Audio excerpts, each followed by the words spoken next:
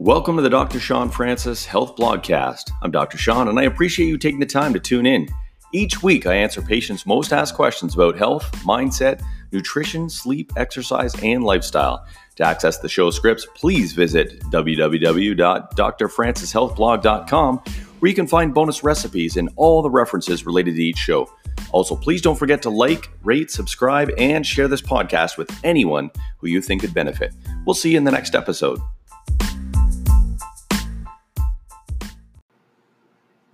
Welcome to the Dr. Sean Francis Health Blogcast. Today's blogcast is Magnesium 101, what you really need to know. Magnesium is one of those nutrients we don't hear too much about, despite the fact it's one of the most abundant minerals in our bodies.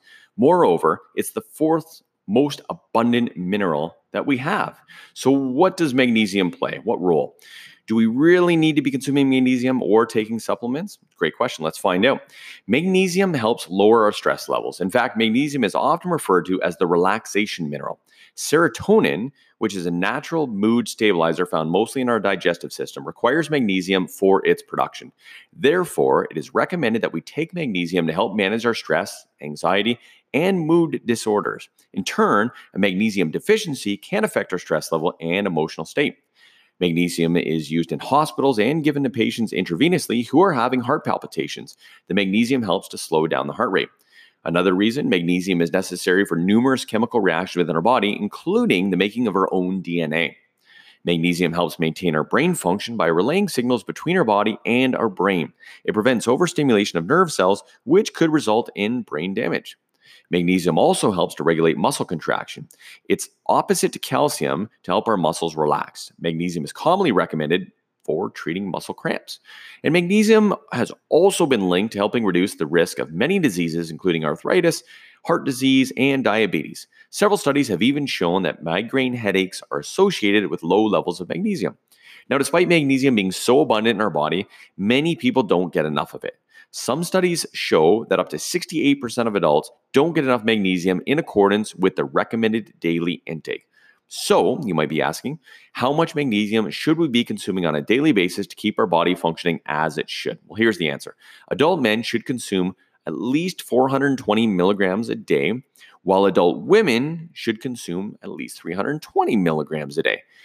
There could be consequences from consuming too much magnesium or not enough. Now, if you're taking in too much magnesium, this can cause various symptoms such as diarrhea, nausea, vomiting, lethargy, and a regular heartbeat. Therefore, you might not want to take a supplement that contains magnesium if you're already getting enough magnesium through your food and other sources.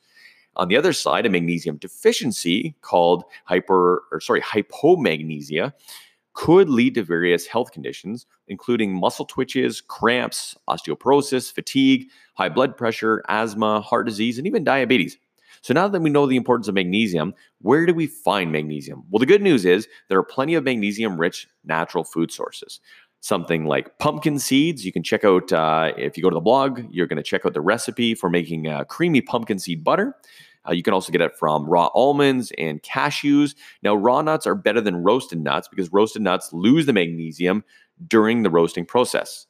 You could also get magnesium from dark chocolate, black beans, peas, soybeans, leafy lean vegetables such as spinach, whole grains like oat bran, and even herbs like coriander, chives, dill, and sage.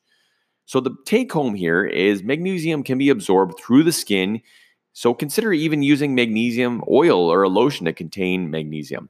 Clearly, the easiest and yummiest way of getting in your daily magnesium is to include plenty of food sources high in multitasking mineral, such as creamy pumpkin seed butters. And again, go to the website for the blog and you're going to check that out and find that recipe. So thanks so much for tuning in today's episode, and we'll see you in the next one.